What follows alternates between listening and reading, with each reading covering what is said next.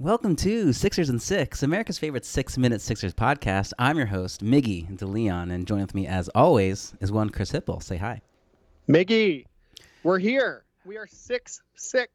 Yeah, that's right. We are sixth through the way of the season, aka the season is over. Yeah, if you do your long division, 6 divided by 6 equals 1, and we are completed. We have completed the season, and so last night we had a game, which, for the most part did not mean a whole lot. Both teams were kind of locked into their position, basically just trying not to get hurt. But as it turns out, we decided to really show up and destroy the Houston Rockets in a game where, we were looking really, really good. What'd you think, Chris? Yeah, so Sixersy that, this game meant nothing. I don't think a lot of people were watching. I think that probably benefited the Sixers, who played without a lot of stress. They looked incredible. We beat a good team by 40 points. I mean, and what else is there to say? Well, I do want to say this, and that even though I was kind of poo-pooing it as not, a very big deal, the starters were in. We should make that very clear. Like, our starters were in, Rocket starters were in. Starters were in, Yep. There's some good things to take away from it. The number one takeaway for me is that in the fourth quarter, the cameras cut to Joel and Al Horford on the bench. And for an extended period of time, they were laughing. They were slapping each other on the back, making jokes, whispering to each other, pointing out things on the court. I've waited 4 years to see Joel and Ben act like this, like they like each other. But Joe and Al like each other. So that's exciting. Joel Embiid and Ben Simmons have definitely been buddy-buddy together. What are you talking about? You've never seen that ever in a game before?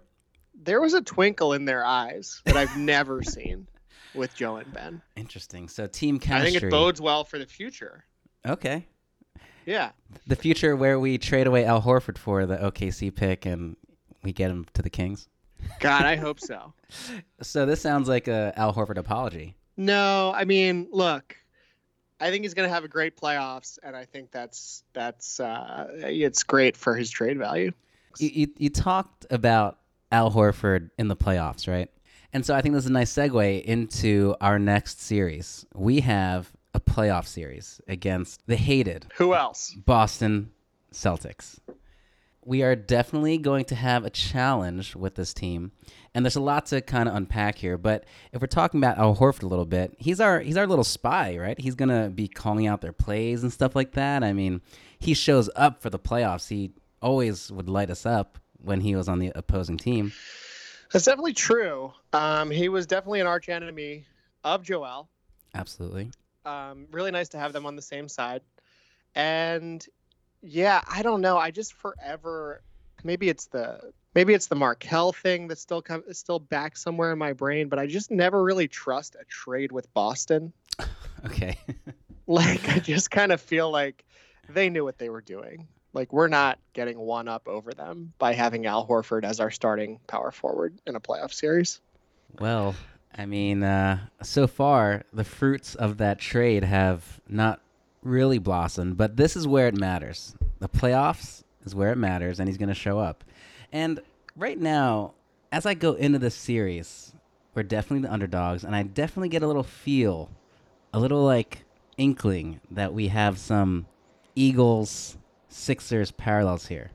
I mean, what do you think about that? Coming in as underdogs, no one believes us, significant injury that happened recently to one of our best players. Chris? It's definitely a more comfortable place to be, I think, for everyone involved. I would rather us go into a series as an actual underdog for sure. I don't think this team does well with handling expectations. And I think part of the joy of Friday night against the Rockets and the last couple of games of the bubble was just like, we're not supposed to win. We're not supposed to beat the Rockets. We are underdogs by a significant margin. Obviously, Ben Simmons is our Carson Wentz here. He went down. So, Miggy, let's just get right into it. Who is our Nick Foles? Well, Ben Simmons was our point guard-ish kind of person that then transitioned during the bubble to, the power forward kind of position. And so, but for all intents and purposes, he's been our point guard. And so I'm trying to think of a point guard that would take on that role. And the obvious person that came to mind was Shake Milton. He is the prince that was promised. The man that was going to handle the ball, play a little pick and roll, hit from three. He was going to be our Markelle Fultz. Now, past few games, he's been struggling a little bit. And now we have our boy Alex Burke, filling in a little bit. And so I would say it's like a mixture between Not his those name, two. but that's okay. It is his name because Brett Brown said it was. Wait, so who is Nick? Well, so I think Nick is going to be Shake / Alex Burke. If there's a gun to my head, it's going to be Shake. Yeah, absolutely. Yeah, I agree. He was doing a little bit of playing possum for the past couple games. Okay. I think he's doing it on purpose. I remember going to the Eagles-Cowboys game on New Year's Day, I forget. It was really cold. Nick Foles was atrocious. Yes. And it was like he was just trying to mess with everybody's expectations a little bit. Playoffs came around. He was awesome. Big Dick Nick. Shake probably has a large penis. I'm just going to put that out there as he is our new Nick Foles, and I love it.